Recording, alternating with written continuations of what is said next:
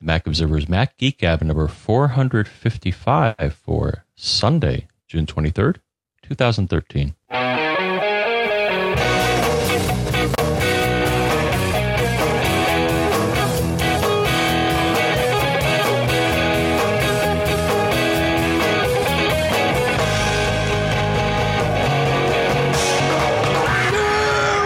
Folks, and welcome to the Mac Observer's Mac Geek Gab, the show where you send in tips, questions, and cool stuff found. We share some tips, we answer some questions, we pile up the tool stuff found, but also the cool stuff found, and squirrel it away for a day when we can just blast it all out, because it seems like that's the right pattern for us. And that's not happening today, but it may happen next weekend, because I happen to notice that the queue is really big here in Durham, New Hampshire, on this fine Sunday morning, caffeinating myself while chatting with one of my best friends and all of you.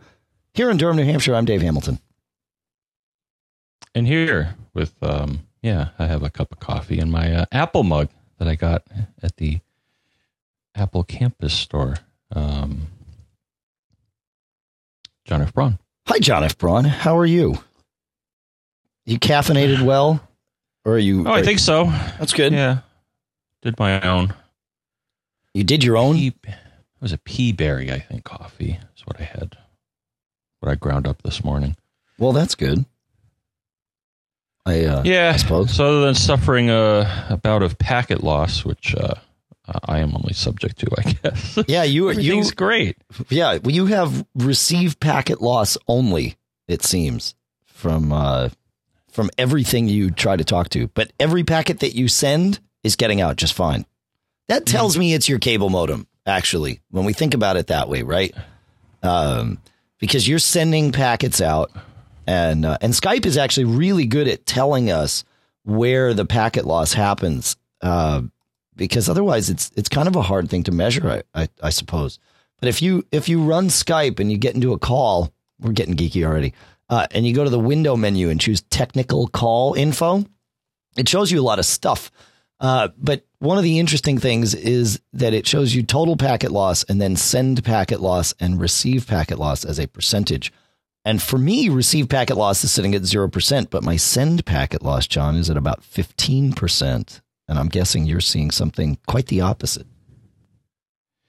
Yeah, and so some things we tried here, just a mini troubleshooting thing for network problems. So one, on a lot of cable modems, or some cable modems, or at least mine here, you can check the status page, and I checked that. That's typically at 192.168.100.1. We'll put a link in the show notes to that.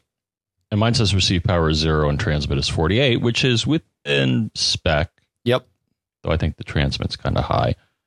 I got to be honest. I know I used to run here at like 36 on the transmit, but nowadays, because I rearranged my network, I'm actually running higher than you. I'm at 50. But they say as long as it's below 51, you're fine. And thus far, it's proven true. So I'm going to blame my ISP. Yeah, well, it could be the cable modem. Yeah, I'll swap it out. Yeah. But yeah, that address is on every cable modem that's out there. They're all DOCSIS compliant these days. We have graduated beyond the proprietary cable modems of the old days. And the other quick test they did, so I had problems because it does Flash and Java and all that. So there's something called pingtest.net, but I just did a simple ping from the terminal and pinged macobserver.com and would see loss there as well. Yep. And that, now I know what the problem is. Yeah, it could be a fire. You heard the fire engine, right? I did. We all did. Maybe Josh. That's it. I bet you there's a piece of network equipment going up into flames. That's it. Okay. Yeah, that's great. Problem solved. Yeah. All right. But anyways, I was dropping ping packets, so that was a bad sign as well. So it's not a. But it's interesting because when you drop ping, so what John's talking about is just going to the terminal and what he typed was ping space macobserver.com, but you could do ping space apple.com or pick anything, and many web servers will respond to pings, but not all. But if you get one that does, you'll either get all of your things back, and it'll kind of send one per second, and it'll show you, and then when you're finished, hit Control C, and it will give you a little summary. And so I let it run for like 10 seconds. But you'd have no idea which direction the packet loss is happening. You just know that the packet isn't making it fully round trip back to you. That's what a ping is. It says, I'm going to send a request to that computer out there, and I'm going to get it back. And then it measures the amount of time that it took for that to happen. But like I said, with Skype, it tells us that, it is in one direction and one direction only, because I'm getting 100% of your packets, which is fascinating. So It's good. It's good. All right. Let's move on to, let's do some of our questions. Ed, actually, let's do some tips, because I said tips first in the order of the thing when we started with the people and the stuff. So let's do Ed. He says, in regards to your discussion of using the Apple TV for showing photos, there's another fun thing you can have it do, and that is to display a Flickr search. We often go on vacations to different places, and so we will search Flickr for pictures from that state or place. We put it in a slideshow, and we get to see where we're going to be before we get there. Just thought I'd tell you about it. That's actually excellent, Ed. Thank you. And we got another tip on the Apple TV thing. I had said that iTunes needs to be on all the time in order to stream your iPhoto library to the Apple TV. That's incorrect. The Apple TV will cache some amount of the pictures there, so it doesn't necessarily have to be on. It does initially to get it set up, but once you've kind of told it this is what I want to do, the computer can go to sleep, and it's all still good. So it's good. It's good. It's good. I even found a little tidbit, Dave. Yeah, tidbits are good. Little tangent, but I think it may be relevant because it's something I want to revisit. I'm like, I seem to remember this thing called Front Row that Apple had. Yeah. You do a lot of this stuff, including displaying slides and all that. And I tried to activate it on my various computers here. And typically what you could do to activate it, you could either hit the button on the IR remote. Is it still there? Or does Front Row still exist in Mountain Lion? Well, I'm going to answer that. Okay. The thing is, you can make it exist. So normally it doesn't. I think they actually pulled it out in Lion as well, because to get it to work, you used to hit Command Escape, and eventually it would come up and let you access, it was their shot at a media center. I don't know why they pulled it, but I'll post but if you look at this link here, it actually explains how you can, what files you have to bring over from an older machine, or I guess OS installation if you use something like Pacifist to, and it seems to work on, the reports say it seems to work on Mountain Lion. So I pasted a link to a discussion that talks about that. We can put the notes here. So if you want to blast from the past, so I may try this just for kicks. That's interesting. That's how you roll, John. All right. So, we were talking about SMS and from cell phones and trying to sort all that out. And Rick had a good tip. And Rick's tip was using a website called freerevcell.com, FREEREVCELL.com. He says, I have been using email to text messages because I have a non-data iPhone or non-data phone, and texting's not easy. And using FreeRevCell, I can enter a number and it will tell me whether it is a cell phone number. And if it is, it will give me the SMS email address to use. The website looks totally spammy and all that stuff. But, I typed in our numbers, John, and it came up right with them. Mm-hmm. So, they've got access to the data somehow. My guess is this has to be in some sort of public or semi-publicly accessible database. So, but yeah, freerevcell.com. So we will put that in the show notes too. And I see the show notes being created before my eyes by all of you in the chat room at macgeekgab.com/stream. Good morning, everyone in the chat room, or good afternoon, or good evening, or whatever it is for you. Thank you very much for joining us. It is always a blast. John, I think we have. Do you have any more on that, or are we ready to roll on this this comment from Dave related to cell phones and all that good stuff? No, let's go. Let's let it roll. Hey guys, my name's Dave. Just a quick follow up on episode 454. There was a question about doing SMS from a computer. It's not exactly what he's looking for, because I think he said he wants to do both iMessage and text from the computer. But another alternative for sending SMS from a computer, which you guys were talking about, is Google Voice. The only downside, it would obviously require a new number for sending from your Google Voice number. Except they do have an option now to import a number, I believe. So if you wanted to keep your number, you can for, I want to say it's $20. But anyways, if you got Google Voice, you can send from the computer either through the web, or there's a couple of standalone apps I think I've found in the App Store. There's extensions for Chrome and Safari and whatnot. So that's another option if you wanted to be able to send and receive text from the computer. And the nice thing is, if you're doing that as your main texting platform, there's also iPhone apps and whatnot, so you can get the SMSs on your phone as well. So, here's where you can cut me off. We will cut you off. Yeah, I that's brilliant. I use Google Voice all the time. I occasionally use it for texting, but I actually have. So but it works totally well for that. And so, thank you for reminding us to remind everyone else that that is an option. I use Google Voice with my iPhone as my voicemail. And there's a way you can do that. We'll find the website that explains how to do it. But you type a series of numbers into you have to get a Google Voice account first. And then you go into voicemail and you say, attach it to my existing cell phone. And it has you type in a series of numbers.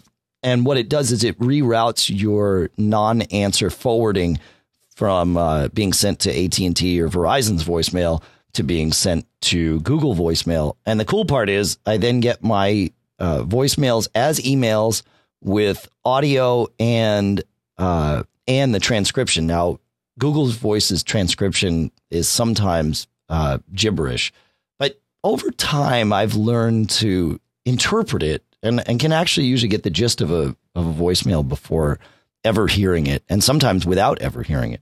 So that's good stuff. Do you use Google Voice, John, or no? No. Of course. It's fun. Well, I've run it a couple times actually on my computer to make a free call, because it does have a mic driver and stuff like that. Yeah. I forgot you can do that with it too. That's right. Yeah, and you can do. It's interesting. You can do, like, if you had to do an overseas call on your cell phone, Google Voice might be the most economical way to do it, because you run their little app and you put in the number and then it dials the number, but it also dials your cell phone and then marries the two calls together.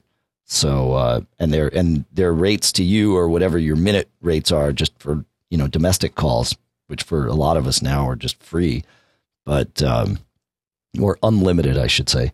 Not free. We pay for the unlimited service, but then you get your overseas call for quite a bit less than the carriers typically charge. But that's how that goes.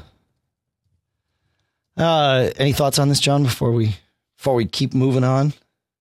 No thoughts. Keep on moving. All right. Well, if I want to talk about our first sponsor of the day. And if you are not using Squarespace to host your website, you probably are doing too much work to make all of that happen. Squarespace.com/MGG is where you go. But you just get started right away. You actually start picking a template before you ever even give them your name. You go there, you click get started. And if you go there today, and I think they'll have this up for a couple of days. They've got this cool, geeky audio looking template on their own website, but you click get started and then you pick a template that works for you. And I mean, these templates are beautiful. They're pro designed. They are tested. They take like 3 months to design and test their templates before rolling them out to you. And not only does that mean that they're totally polished and totally pro, but they're also tested on every browser that they can think of, both desktop, mobile, tablet in between, every one of them. I don't know if they test for IE6. There's no reason to. If anybody's running IE6, you should just get rid of that. But I think they test for pretty much every other browser other than IE6, and that's excellent. In fact, I hope they don't test for IE6 because it's terrible. But yeah, these templates are fantastic. And then once you build the template, you can pretty much do whatever you want to do with it. You know, if you want to run your blog, they've got, WordPress on the back end. You can import stuff from your existing WordPress blog. So if you hacked something together somewhere and you've sort of been cobbling along with that, just slurp it right into Squarespace, and then you're just good to go. If you're running a business and you want to have a little shopping cart or a big shopping cart, you can. And they've partnered with merchant services providers so that on the back end, you just say, I want to take payments, and boom, they take care of that for you and then get you your money. It's totally smooth, totally, easy to get set up. And when you use their templates, right? But if you want to bring in your own pictures and artwork because it's your website and you want to have stuff that's representative of you, you just drag them in from your desktop right into the browser and it's there. It's and you can move stuff around and change text, and you've got all these different features on the back end. It's really, even if you're not going to host a website, just go to squarespace.com/MGG and play with it because it's a cool engine. It's cool to see the way they do things.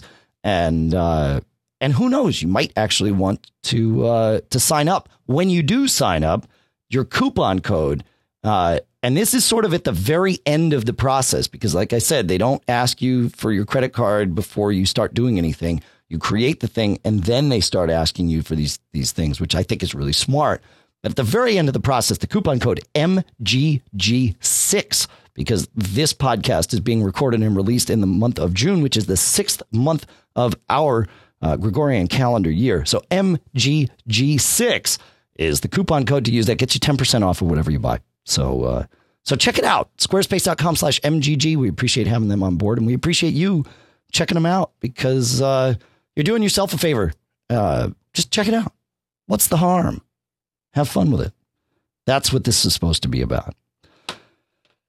All right, John, you got Joe ready to roll? Or any thoughts? Yes, I do, and I have a better answer.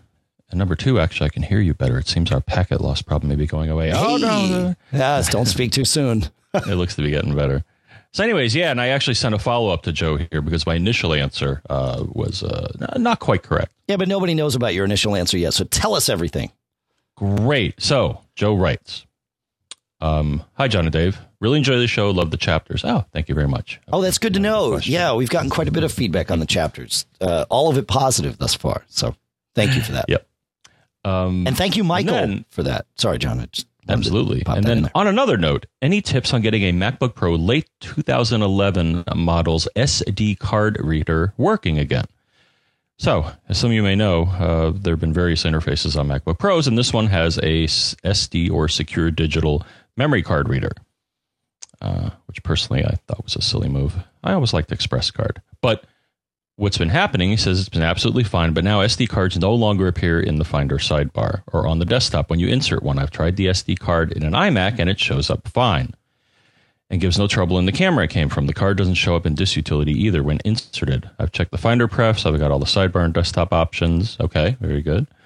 CD, DVD, and HDD. I did a little Googling to try to find an answer, but the only solution I found involved invoking a terminal command to kill the Finder, which sounded a bit scary, so I was hesitant to try it. Do you think it could be a hardware issue? And is there any way of narrowing down whether it's a software hardware issue? Yes, there is. So let's pretend that I got it right the first time. So at first, I didn't know quite where to go with this because I didn't think that I had a machine with an SD card reader. As I mentioned, my MacBook Pro has the Express Card 34, which does allow, or I use USB SD card readers. Sure. So either Express. So I didn't have. You didn't initially have one to with test an it. Apple built. So I don't have. I didn't think I had a machine with a built-in Apple one. But as it turns out, I do. My Mac Mini has one. At first, Right. I think I used it once and just ignored it because it's really inconvenient. It's on the back left of it, and it almost looks like a ventilation thing if you don't know that it's an SD card slot. But to determine if it's a hardware problem, you want to see if the Mac can see it. And where you're going to do this is depending on where you are. But eventually you want to run the system info application. And typically that involves, doing about this Mac and then either more info or system report. And you'll eventually get this report to come up. And then you want to look at the hardware category. and you may have to click on the triangle to open it up, and then you're going to see a whole bunch of devices. Now, at first I said, you know what, I'm not quite sure what type of device this is, so look under USB or maybe SATA or there's a PCI category, and then I'm gonna hop in here, John. Just to get there, I just didn't want to gloss over this in case people didn't know. Apple about this Mac, more info, and then System Report will launch the report that John's talking about. So go ahead. Yes. The other way you could do it is if you do I think that'll still work. Option Apple. Well, no, you can also get to it. It's called System Information. Well, at least on this machine, it's called System Information. But yep. Okay, so it may vary depending on what system you're on, but eventually you're going to get a full system report.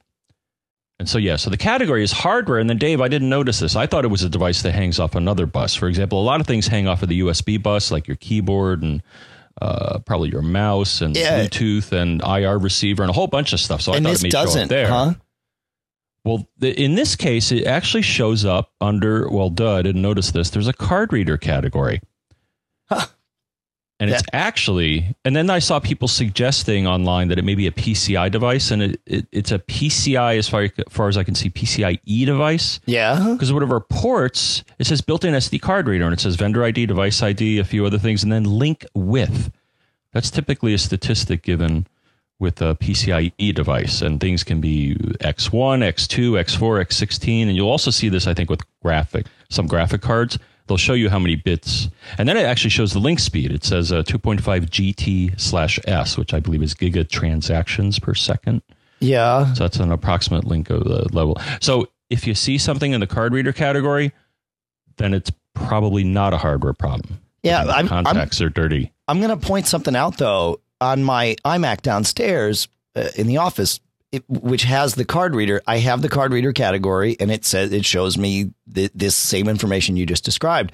But if I go to USB on my high speed bus in the hub, it says internal memory card reader, and it's really yeah. Huh. So it shows it to me as a USB device, but maybe yours is different. It would be surprising because Apple doesn't usually reinvent several wheels, but yeah, mine is definitely on the USB bus.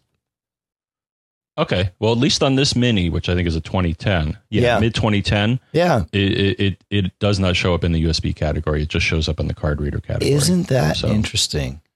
Huh. So actually, that's a good tip. So and the thing is, if you're looking for hardware diagnostics, it doesn't hurt to go through all the categories. Right. There's a lot of them, and they keep changing the interface that the device uses sometimes. So, but yeah. So if you see it again, he's gone through all the other steps, and that it's not the card. It could be the card's broken, but you put it in another machine and it works in your camera, so it's not the card.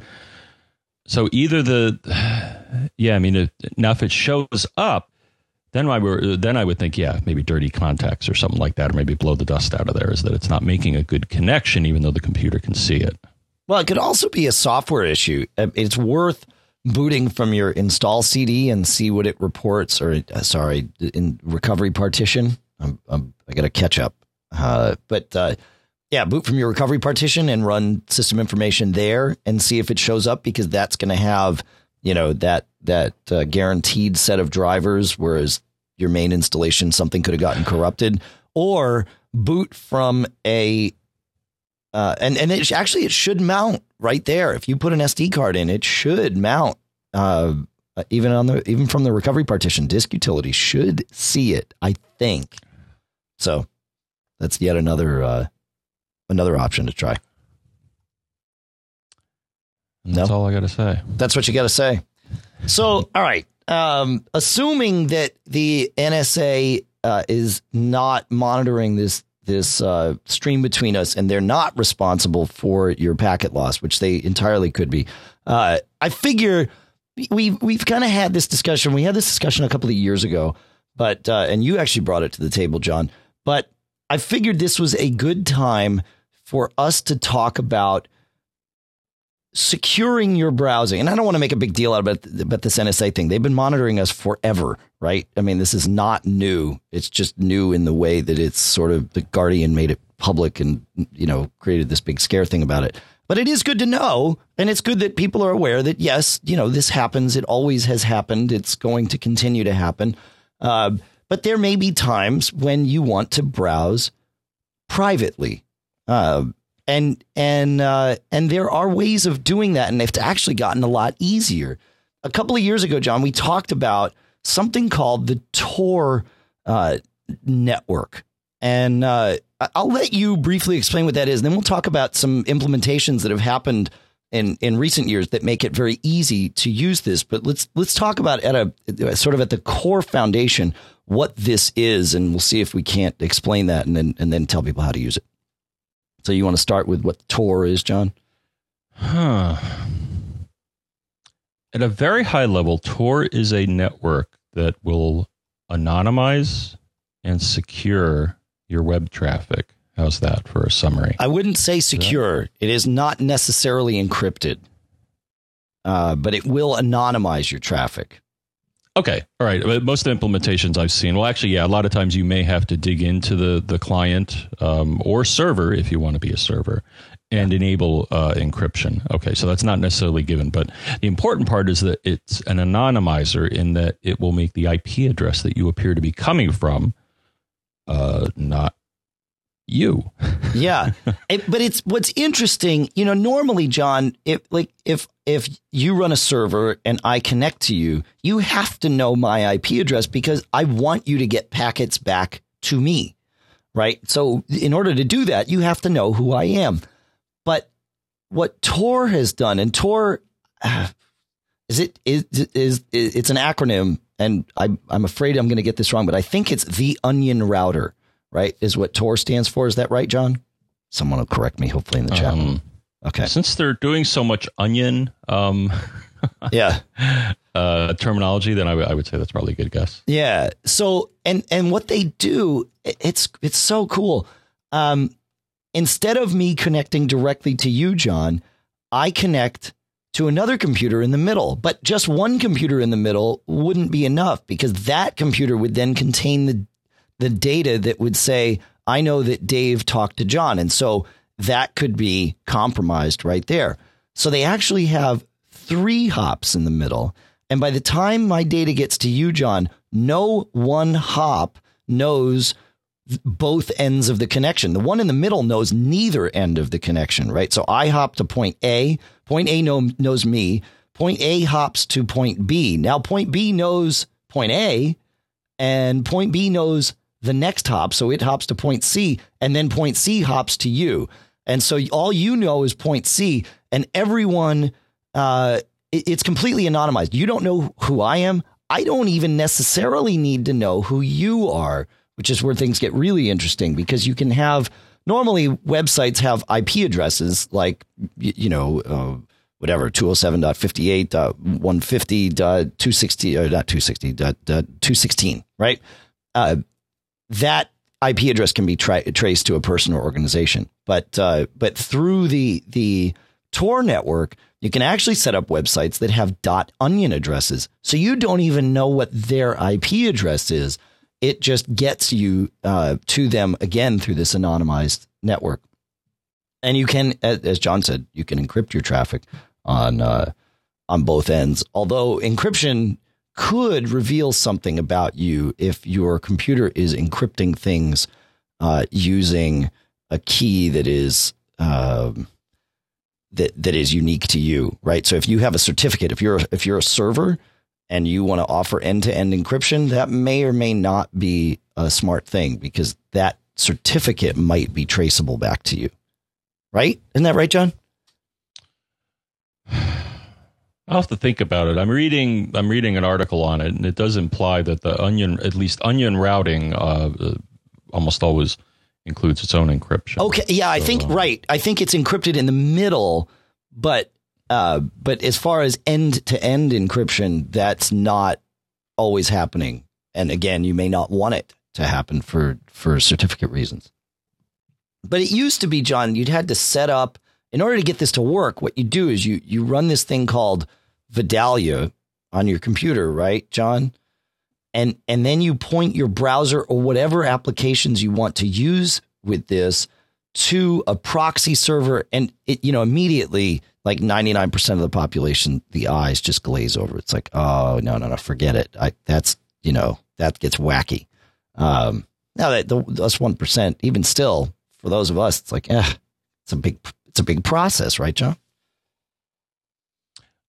Well, it can be because, the traditional thing would be you get something like that, set it up as a server, and then you would have to reconfigure all your clients to go through that proxy server to provide you with Tor ability, the benefits of Tor. And I think that gets beyond most people. I mean, it's even a pain in the neck for you and me, right? Because you got to go and reconfigure your browser, and you got to make sure it's configured right. Otherwise, you've just given up all the anonymity, that you wanted to maintain. So they have built the great people that work on this Tor project, which is all open source and all of that good stuff at torproject.org. They have created something called the Tor Browser Bundle, and they have one for the Mac. They actually have two for the Mac, a 32 and a 64-bit version. Most of us these days will probably run 64-bit, but and they've got it for Windows and Linux, and you can probably compile it for your own platforms if you choose. But this is all in one. You launch this thing, it fires up Vidalia, sets up all these wacky network connections, and what's cool is you can kind of look and see where your endpoints are and in what countries. It's just fascinating. I mean, it routes your stuff all over the world. It's like being James Bond, right? I mean, we see it in the movies where they're like, oh, I need to anonymize my traffic. This actually does it. And you could be set up and running it and playing with it in 5 minutes from right now if you wanted to with this Tor browser bundle. So it's fun stuff. It's good. It's cool. Fun to play with. So that's. Did you set up the Tor browser bundle, John? Did I set up which? The browser bundle. Oh yeah. No, it's awesome. And it actually helps understand how this thing works here. So as soon as it launches the browser, I think the first thing it does is it says, oh, well, here's your IP address. I'm like, that's not my IP address. Right. It's how well, you appear to the other end. Yeah, exactly. It is if you're going through Tor, and it's actually interesting because I was able to run iStat menus and verify. I'm like, okay, hold on, let me just double check here. I'm like, nope, my IP address is still, Optimum Online. But as far as Tor is, anything going through, that browser going through Tor has another IP address. So it's interesting to see the separation here. Right. You could still be on your software that doesn't know about this Tor thing still works as it should. Yeah, and actually that's an important distinction, right? The only thing running, if you run the Tor browser bundle, the only thing running across the anonymized Tor network is your Tor, the browsing that happens inside the Tor browser. Anything you do in any other browser or even like your mail client or anything else is still sent in the ClearNet. So if you're doing something and there's sometimes good reasons. I mean, you might have, especially for people in countries where internet access is still, very closely scrutinized. And depending on where you visit, you could get in trouble. This has been a handy thing. I know some journalists that use it to get data out of countries that otherwise are, not too keen on data getting in or out. So it's good. Obviously any technology at all, but especially a technology like this opens itself up to potential nefarious uses. And Tor is not without those for certain. I mean, we've got, the website that keeps getting talked about is Silk Road, right? Where it's like this online eBay style marketplace for everything you couldn't possibly buy on eBay. But that stuff is sort of a natural byproduct of any time you create anonymity like this. But it's very interesting. So, but if we're done with Tor browser bundle, I think that leads us into the sort of the last piece of the puzzle. If you want to head down this path, right, John? Or are we not done with Tor browser bundle? Oh, I think we're done with the browser bundle. The piece that I think you're going to mention is one that I had not yet set up here, though I think in concept I grok what it does. Yep. So yeah, as I said, the browser bundle only protects that one browser, or only anonymizes that one browser. And it's possible you could, make a mistake. You could go and send an email that has something you copied or pasted out of the browser. And now it's possible to link your traffic back. And because your email wasn't sent in the, across the Tor network, now you're compromised. So you can run something called Tails. And that, too, is an acronym that I don't entirely remember off the top of my head. But the concept is it is a static disk image, and you can burn it to a CD, but it is an entire environment for it's an Ubuntu operating system, but it's totally pre-configured. It doesn't save anything to its own disk, and it boots up in this Ubuntu system, launches the Vidalia setup to get the Tor network happening, and then every bit of network traffic that you do within inside this operating system is sent over Tor. They actually do have one little thing called the insecure browser or unsafe browser. In case you're in a coffee shop or something and you need to log into, the agreement page or whatever, you can do that. And then, and then the rest of your browsing happens there and the rest of all of your internet activity. So whatever app you might run inside this is totally secure. And you can, on the Mac, because I started trying to figure out, okay, how would I do this? And you could burn to a DVD and boot from that. There's a way that you can jump through some hoops and create a bootable USB key. And those are probably the most secure ways of doing it because nothing else is running on your Mac. But if you're not totally crazy, you could run it inside of something like Parallels, which is what I did. And you just set it up as the installation CD, this image as the installation CD of a Linux operating system. It never installs the OS. It just boots from the CD and everything is up and running. And it works. I mean, it's again, 5 minutes, depending on how comfortable you are with Parallels, you probably could be up in 5 minutes with this too. But it took me about 10 because I had to figure out, I'm not always the fastest one. But I got there. Bullheaded persistence is that's the name of the game for me. That's the secret to my success, John. I'm too stupid to stop sometimes, so I figure it out.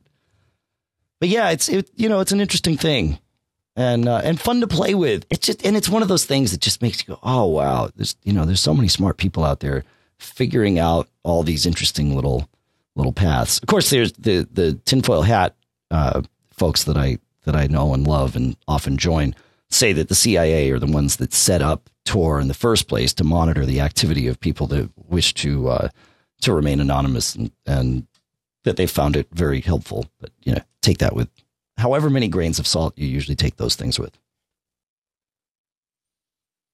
Yeah. Anything, John? Any more thoughts? I want to add one other program. So there's another one which I think is worth looking at. Yeah. And I had highlighted at a point in the past, and it's from Hannynet.com. Yep. Who does some utilities you may recognize, like Waterroof and Icefloor, that have to do with network and firewall configuration. And they write something called Anonym, ANONYM. And it's really a front end to network setup, but it incorporates anonymizing proxy servers. So I think it's a separate mechanism from Tor. Okay. And it operates at a lower level. And that, from what I recall, when you run this, it actually fiddles with the your network stack. So everything appears to be coming from the anonymous network. So that point I brought up before where, so in this case, from what I recall, when I ran it, if you run it and then you check your IP address of your machine will actually have changed. So that's kind of neat. So that's another thing to experiment with if you want to appear to be coming from somewhere else. Yeah. Yeah. And that's really what all this is about. Is you're appearing to come from somewhere else or appearing to be something else, and it's about anonymity. And as Kiwi Graham in the chat room mentioned, it is really important to stress the difference between anonymity and encryption. And encryption I haven't done a ton on Tor, but in my experience, certainly the data that I am sending and this Tails thing constantly reminds me anytime I fill out a form or do whatever. It says you're sending data unencrypted, which which is kind of how that, like I said, how that works. You know, with a certificate on the other end, you know, that could link back to one party or the other, and it depending on the site you're going to, that may work out just fine. I will point out that Google does not like to serve search traffic to Tor clients. They start saying, "Oh no, you've requested too many things." Probably because there's a fixed number of endpoints out there, and everybody's probably hammering Google, and they're saying, you know, but it appears to be coming from this fixed number of machines. So I think that's why, but I'm not sure. Well, I've seen that with I've seen that with Google every now and then, especially if you're set up on a network where they're doing NAT. Yeah, and you get an IP address behind a router that appears as a single IP address, and you're a large company. I've actually seen this triggered in enterprise situations where it's like, whoa, too much stuff coming from this IP address. Cut it out. Okay, so that's what it is. Yeah. I think they just have in general, like, kind of some of the stuff, like a TMO I noticed the other day. If you, I don't think you can make a comment over, within a certain amount of time. Right. That's right. There's a script that detects that as well, because it figures somebody's trying to spam us or something, I guess, or harvest the site. So it says, no, 15 seconds, and that's enough to slow down the bots, I guess. We assume. And we actually have if you, and I forget the timing of it, it might be 15 seconds for the first one, but if you then post another one, the time that you have to wait increases, and it begins increasing exponentially, so that, for the guy who needs to post 2 comments right away, it's not that big of a deal. But if somebody tries to post 15 comments over the course of several minutes, that's impossible. Smart, right? All right. Hey, I wanted to talk about this last week. It's a pretty cool thing from a company called AMP, Antec, ANTEC Mobile Products. I got this cool little, and that's sort of the key, device called the Gain, GAIN, and it is a Bluetooth receiver and transmitter for headphones. So Bluetooth headphones are awesome, especially if you're like at the beach and you want to keep your iPhone sealed somewhere but still want to listen to music. Bluetooth headphones obviously solve that problem. And in fact, I will point out, if you don't have something like a LifeProof case or a one of the Obex cases, putting your iPhone in a relatively decent quality Ziploc bag is a great way to protect it both from water and like sand and all that stuff. And you can still see and use the touchscreen through a Ziploc bag. So bear that in mind. So if you're going to the beach, throw your iPhone in a Ziploc bag and you get some Bluetooth headphones and you can still listen to music and you're good to go. But what if your favorite headphones and the headphones that you spent lots of money on aren't Bluetooth? What do? That's what the Gain is for. So it is a Bluetooth receiver. And again, a transmitter. You can use it for your phone headset too, if your headphones support it. It allows, you plug your headphones into it and you Bluetooth pair the Gain with your phone and it just works. And you've got shuttle controls on it, so you can play and pause and update the volume and even answer calls right from this little thing. And it's tiny. And the best part is it has a little clip. So it's kind of like, it's a little smaller actually than that iPod Nano, John, that had the little, the little clip size thing. It's even a little smaller than that.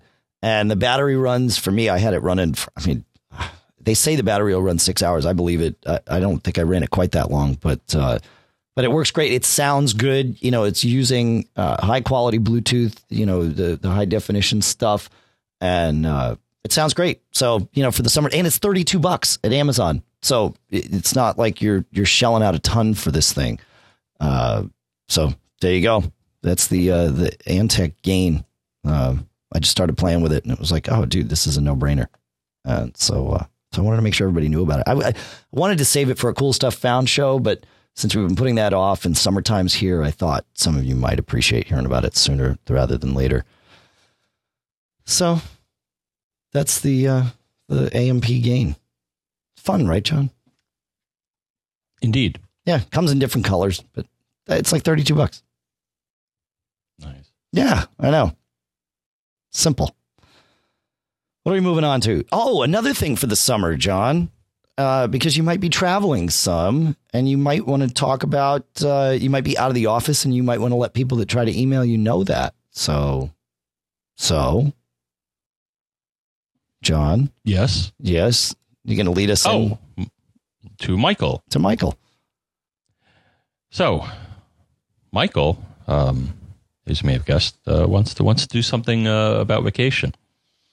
So he's saying it's that time of year. We're supposed to be on vacation in the summer, right? Is there a way to set an I'm on vacation will return in September message in Mail, or more specifically Mail.app, which comes with the OS? I tried it recently by using a mail rule and got complete chaos. The rule was every message... all right, every message, I have two mailboxes, one personal, the other on a Windows server. All right. Okay. So he's defining a rule. So yes, all right. So the first part of the rule, I guess, is that you say if any of the following conditions are met. Now, he said every message. And I actually put into an article that had an important warning here, but actually, even at this level, Dave, I would say that that's probably not the best choice for a rule like this, because he mentions he has two mailboxes.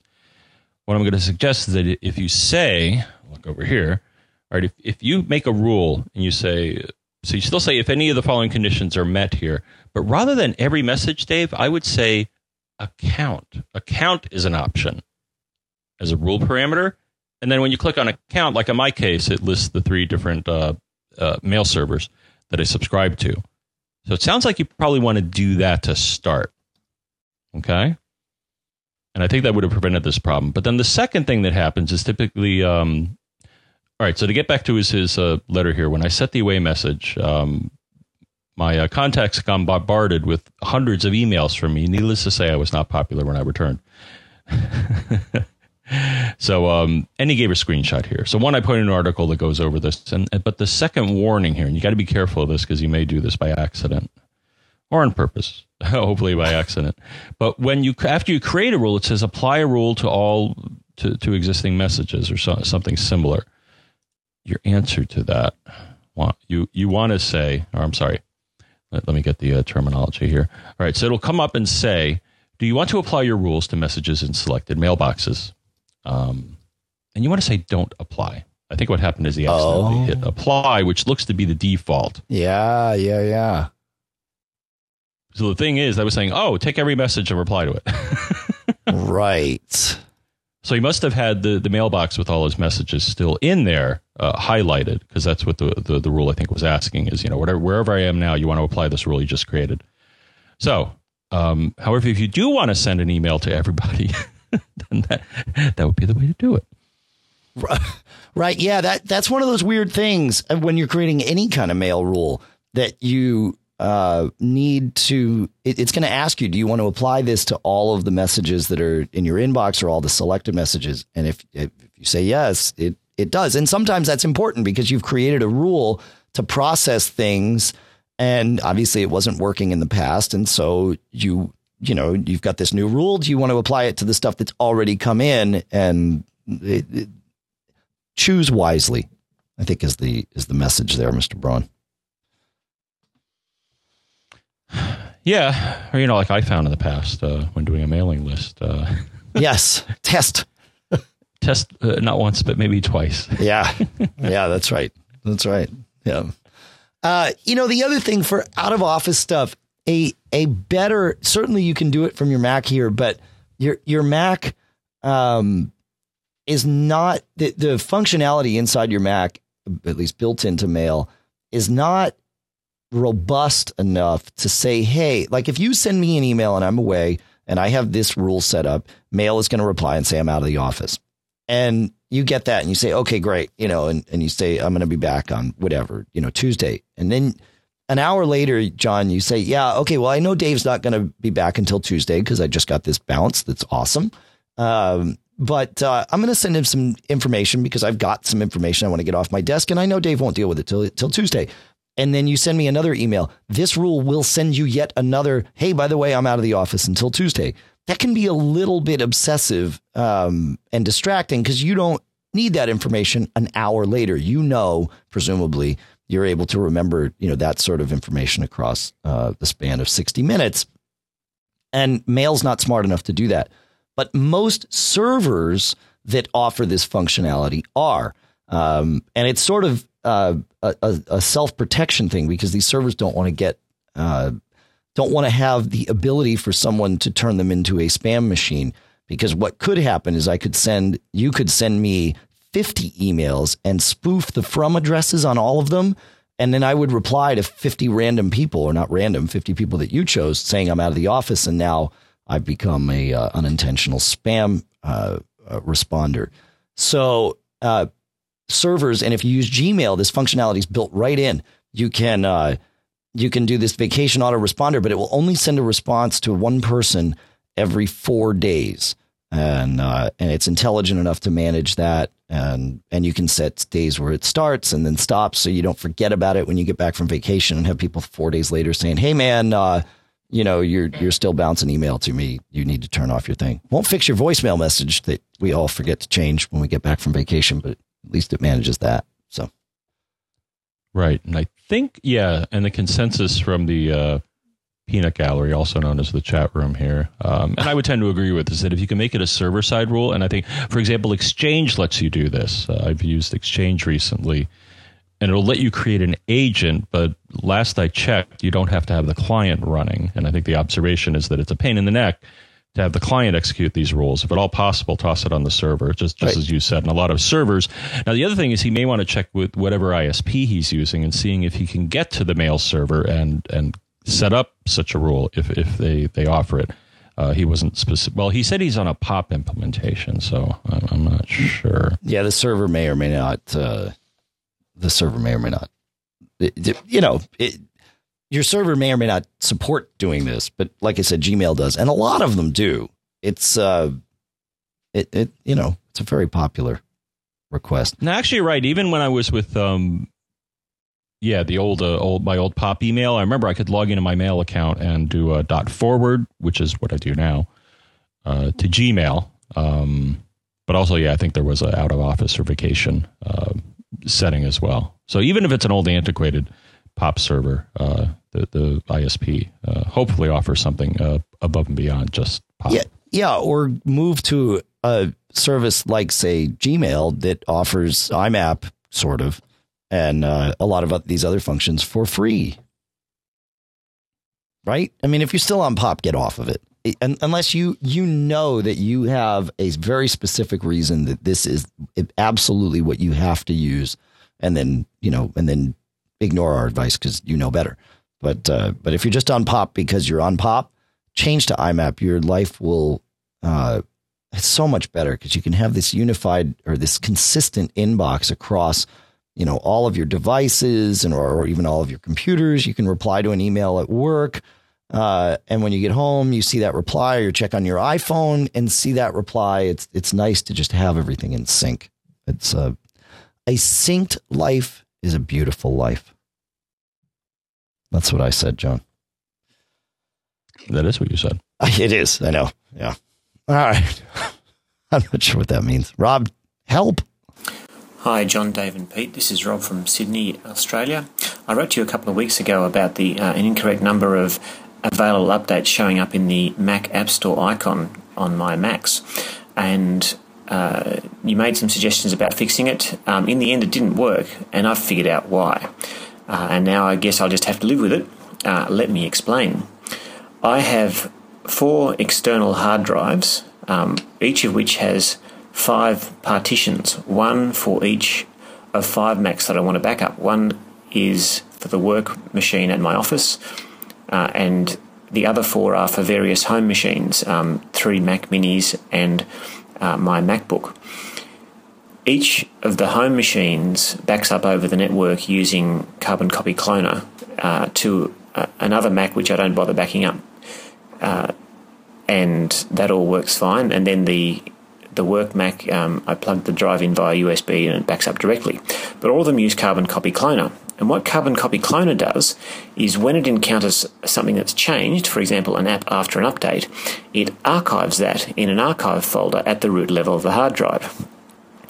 So what was happening was all of these updated apps the update was being stored in the normal directory hierarchy, but the out-of-date version, the old version, was being pushed into the archive folder. It's only when I discovered, when I checked on the work Mac, that it had updates for apps which weren't actually installed on that Mac, that I started to think about what was going on and whether it was related to the backup drive. And then also some of my backup partitions started to get rather full, so I did some cleaning out of the archives, including deleting old versions of stuff in the applications part of the directory tree. So as I cleaned up these drives, I was seeing the available updates dropping. And there's your clue right there. So what's happening is the App Store doesn't count out-of-date apps in Time Machine backups. It knows to ignore them. But if you have, as I do at home, a local clone backup of my various machines, it'll see the outdated versions in the directory tree within the Carbon Copy Cloner archive and say, oh, that app needs to be updated. Well, actually it doesn't, because the one on your boot drive and also the one in the active part of the clone is up to date. It's just that the archive part contains the out-of-date version. So there's a little mystery solved, and I guess I'll either have to disconnect my local backup volumes when they're not actually in use, or I'll just have to live with a misleading update count in my Mac App Store icon in the dock. Anyway, I love your work, guys, and don't get caught. Thanks, Rob. So I'm thinking about this, and there's a couple of options that might solve your problem. I mean, it's good to know that you found this, and I applaud your troubleshooting skills, because that's my goal here. That's our goal when we sit down and do this, is to really get you to the point where you're starting to think a little bit more about this. I don't expect everybody to listen to the show and take every single tip that we share and apply it immediately. That it just doesn't make sense, right? You're not all going to have all of these problems simultaneously, and if you did, that'd be really weird. And I might have to take some time off and scratch my head about how the universe works. But I don't have to, because it doesn't happen. But filing this information away and hopefully building this foundation of knowledge, that at times you're like, hey, wait a minute, if I poke this and touch that, and I remember, and now you're good to go. So you found that, and that's good.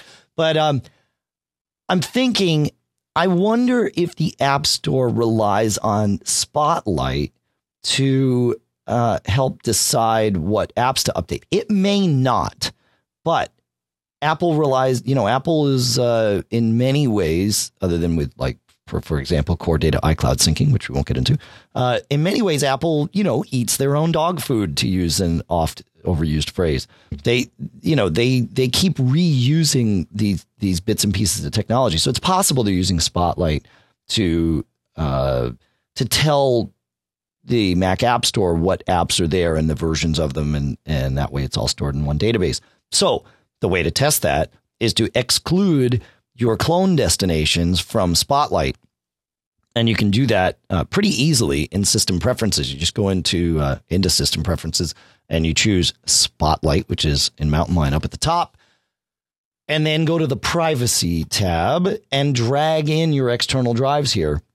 That will tell Spotlight not to pay attention to these for results. Now, it will it may or may not impact your App Store stuff, but certainly worth checking out, because that might be the magic answer.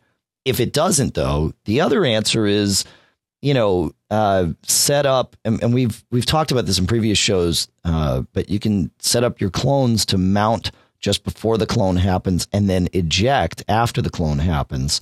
And then that will certainly solve your problem, because the drives aren't online. So the Mac App Store will only be wrong during the backup process while the drive is mounted. So that's another thought. You got any other thoughts on this one, John? No. Okay. Well, that's all right. Well, it's happened to me recently in that I think, the other day I plugged in an old backup drive with the prior version of the OS, and all of a sudden the App Store comes up and says, hey, you have 14 updates. Wait, and I'm like, what? And I look and I'm like, no, those are up to date. Yeah. So I've seen it happen every now and then. So when you see unexpected updates, make sure or pull all the drives and then try again. Yeah. I don't know why they're so persistent in trying to update apps that are not on the boot drive, which seems to be what's happening. I don't know. Yeah. Now somebody in the chat room, I will tell you who, Brian Monroe in the chat room sent us a link and said it could be apps that were purchased on a different Apple ID, but I thought it would at least warn me about those. Although I haven't tested that. All of our apps have been bought with my ID now that I think about it. So that's possible. We will put this in the show notes too. So thank you, Brian. It's awesome having you folks here in the chat room because, like I said, not only do you save us from perpetuating incorrect or incomplete information when we do, but you save the rest of your listening brethren having to wait a week to hear the correction. So if we issue something that's wrong or, like I said, incomplete, you folks are right there. Awesome. We're all geeks. We all help each other. It's good. John, I've been fighting battery issues with my iPhone 5. And one thing that was chewing up battery was the Facebook app. And I even think the new version that just came out this week was a big culprit. It just seems to run in the background all the time, even though it's only supposed to run for 10 minutes, according to Apple's rules. But whatever they're doing, they're running it forever. And it just chews up a lot of battery.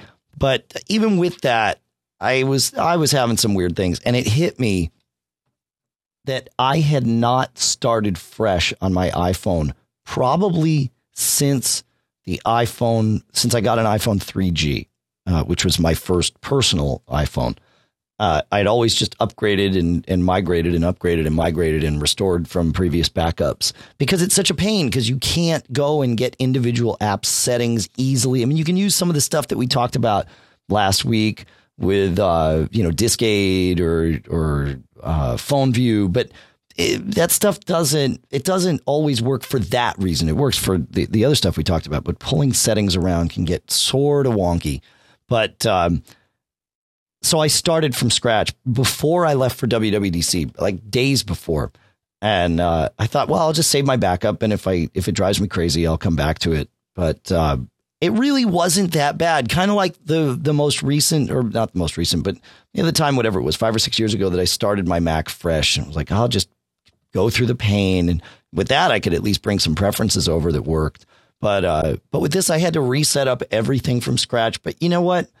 I have way less apps on my phone. My battery is running better because I don't have, just all this stuff and it gets rid of the cruft. And it probably took me the better part of an afternoon to get my phone to the point where it was like, okay, yeah, now it's doing all the things I need it to do.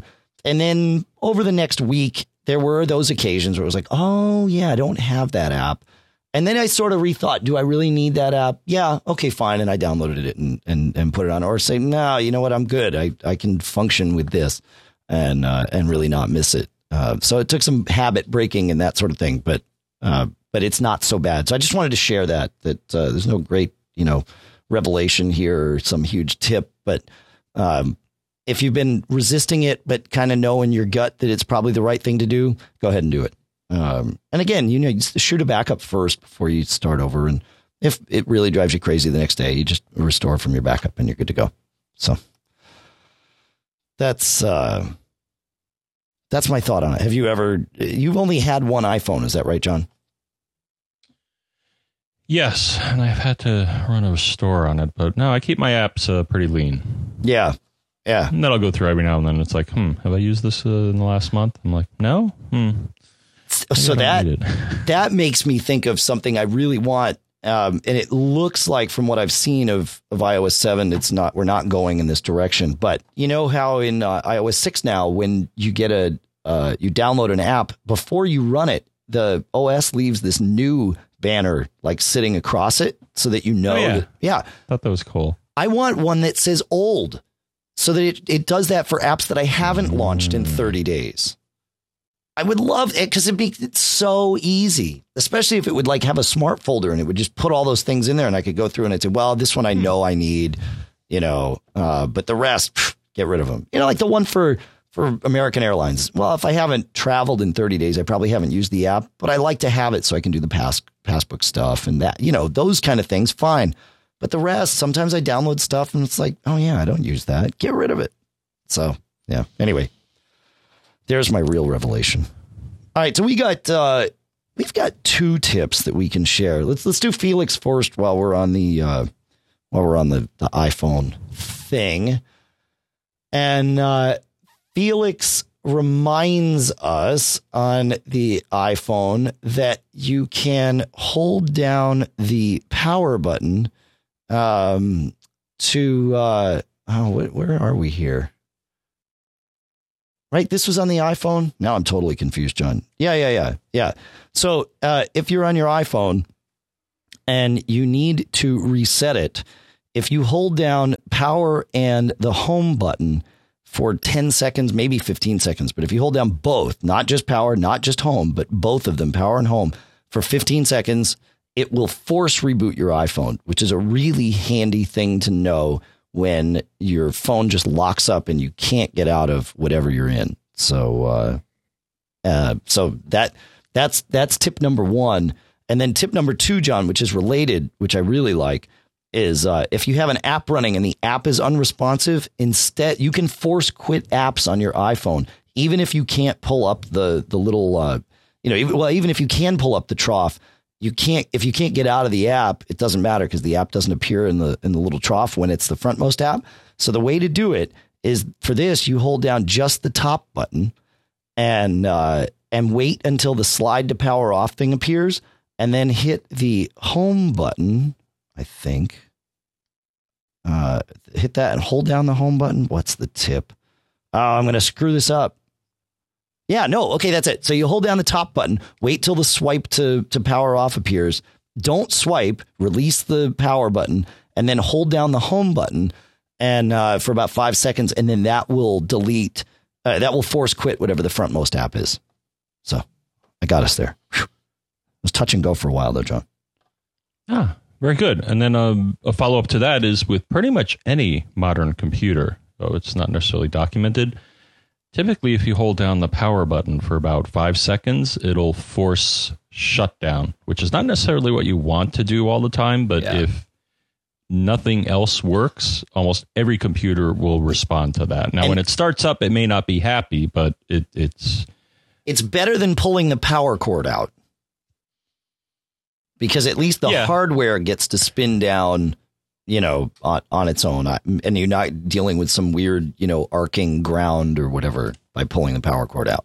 I've always felt that. It doesn't matter. Maybe I'm wrong. Maybe it doesn't matter, John.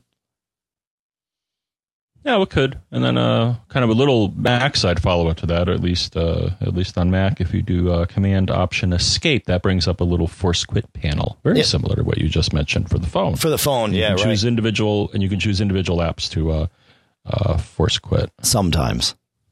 Depending on how spiraled out of control your system is. How hosed you are, yeah. How hosed you are. That's the technical term, John. How hosed you are. All right. You want to do Paul's thing here? Should we do this? Share Paul's tip. Paul says, I ran in, and maybe we'll wrap up with this. He says, I ran into this on my desktop iMac the other day. TextEdit and Yoink kept crashing on launch and asking to repair the library, which it was never able to do.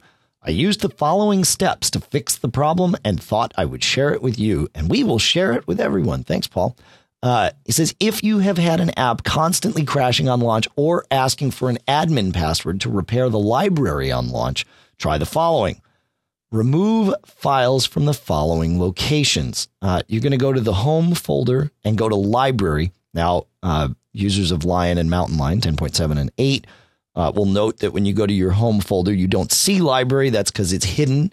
We've talked about that before, but the quick tip is to hold down the Option key and go to the Go menu and choose Library in the Finder. That will bring you there. So get yourself to the Library folder and then go to the Containers folder.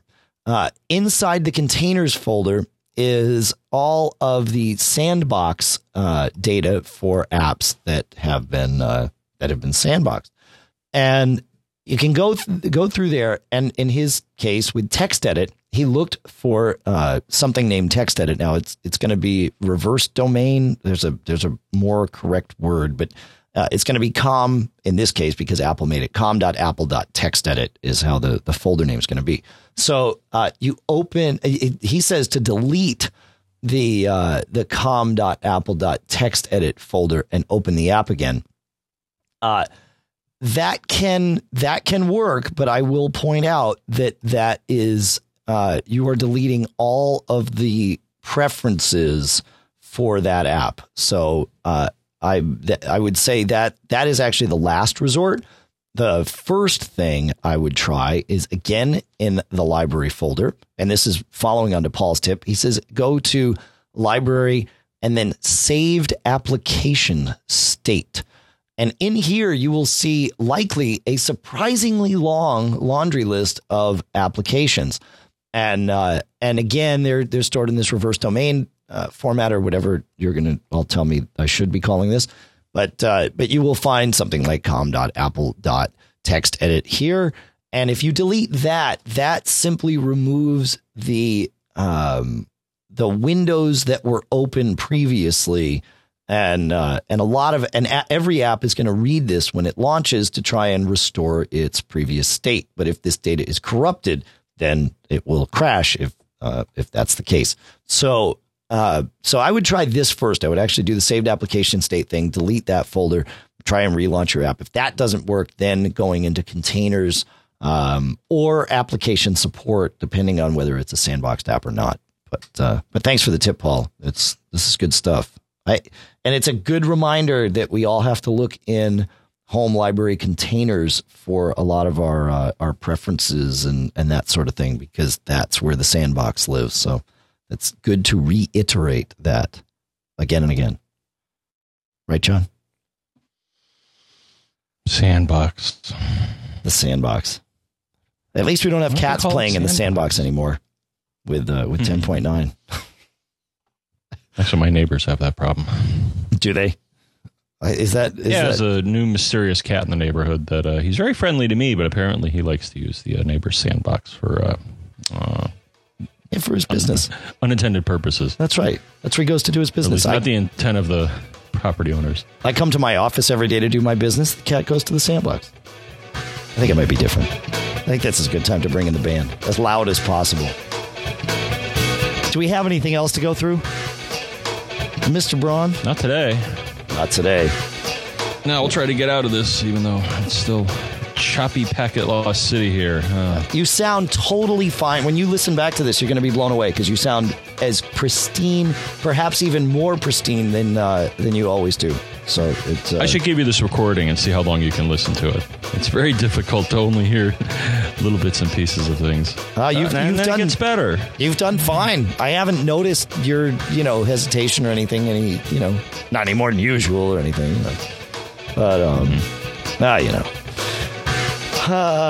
Okay. Well, we want to have you email us. And really, we love getting email and really anything from you folks. But email is a good place to start. feedback@macgeekgab.com is the address. You can send in your tips, your questions, everything. We do try to address everything that comes in there. We prioritize the premium stuff, which we'll talk about in a minute. But this week we were able to get to everything, and it's always a goal. So and it's a goal we often hit. So feedback@macgeekgab.com. Right, John? I'm not sure if I heard it, Dave, really, this time, because of all the packet loss, but I think you said feedback@macgeekgab.com. I did. And for those of you that are premium members, we very much appreciate your support. You can visit macgeekgab.com for information on how to support us directly with a premium membership. And then those of you that are active premium members can use premium at MacGeekGab.com for prioritized attention. And but really, it's just about sharing the love. We really appreciate all of your support. As you know, we are working very closely. We are very close on getting you your first round of gifts. Those of you that had earned them by the first cutoff, and actually with the time that it took, the second cutoff's not that far away. So we'll probably be doing this again. I don't know, the next 4 months or so. So we will keep an eye on that. We will keep you posted. It's good stuff. If you want to call us because, say, you're driving and you don't want to tap out an email, we appreciate that. Go ahead and call us at 206-666-GEEK, which, John, is 4335. You can also Twitter us. The show is Mac Geek Gab. I am John Apron. He is Dave Hamilton. The other guy is Pilot Pete. And the publication is Mac Observer, all on Twitter.com. I saw Pilot Pete this week. Someday he'll make it to a show. I swear. Not today, though. He's flying again. You can visit us on Facebook at facebook.com/MacGeekGab. We publish, we publish it all there. When the show's posted, when the live stream's happening, when the show notes are up, all of it. And sometimes we wind up having some conversations because you folks ask us questions there. And so it becomes its own little microcosm of Mac Geek Gab goodness. Anything else, John, before we wrap this one up? No, I'm going to have to start diagnosing this problem here. I think I'll... Sounds like you got a Sunday afternoon. I'll start with the nearest... I'll have to find the nearest router in the neighborhood. So that's where I'm going to start.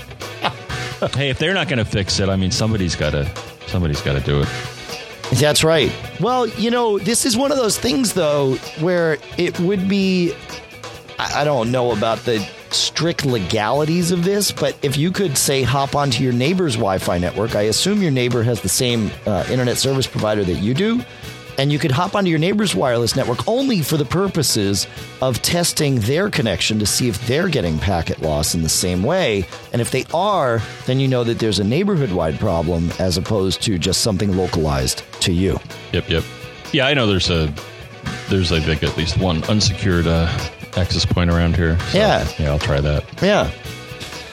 Cool. All right. Well, we, again, as we did mid-show, but again, I will offer our thanks and echo your thanks to Michael Johnston for converting this show to AAC and adding all those chapters that so many of you emailed and Facebooked and tweeted to us that you enjoyed. So we will keep doing those. Not that we had any intention of stopping, but whatever, the topic came up last week, so I figured it was a good time to ask. Michael, in addition to doing that for us, publishes the We Have Communicators podcast, a great weekly podcast about all things iOS, and the getappler.com site, which I'm sure is about to be picked up by Yahoo, because they seem to buy everything that has an R without a leading vowel. So getappler.com. Check that out as well. All right, Cachefly, CACHEFLY.com provides all the bandwidth to get the show from us to you. The podcast marketplace, as you know, includes Squarespace at squarespace.com/MGG, BB Edit from Barebones Software, Text Expander and PDF Pen, Disc Label from Smile, and of course, Gazelle.com to sell all of your stuff that you're not using anymore, at least your Macs and Apple and iOS stuff. All through Backbeat Media. All right, John, we made it to the end. There was something that didn't happen through the show, which is good, despite our connection difficulties. So go ahead and share the advice, if you would, please. What? Are you speaking of not getting caught?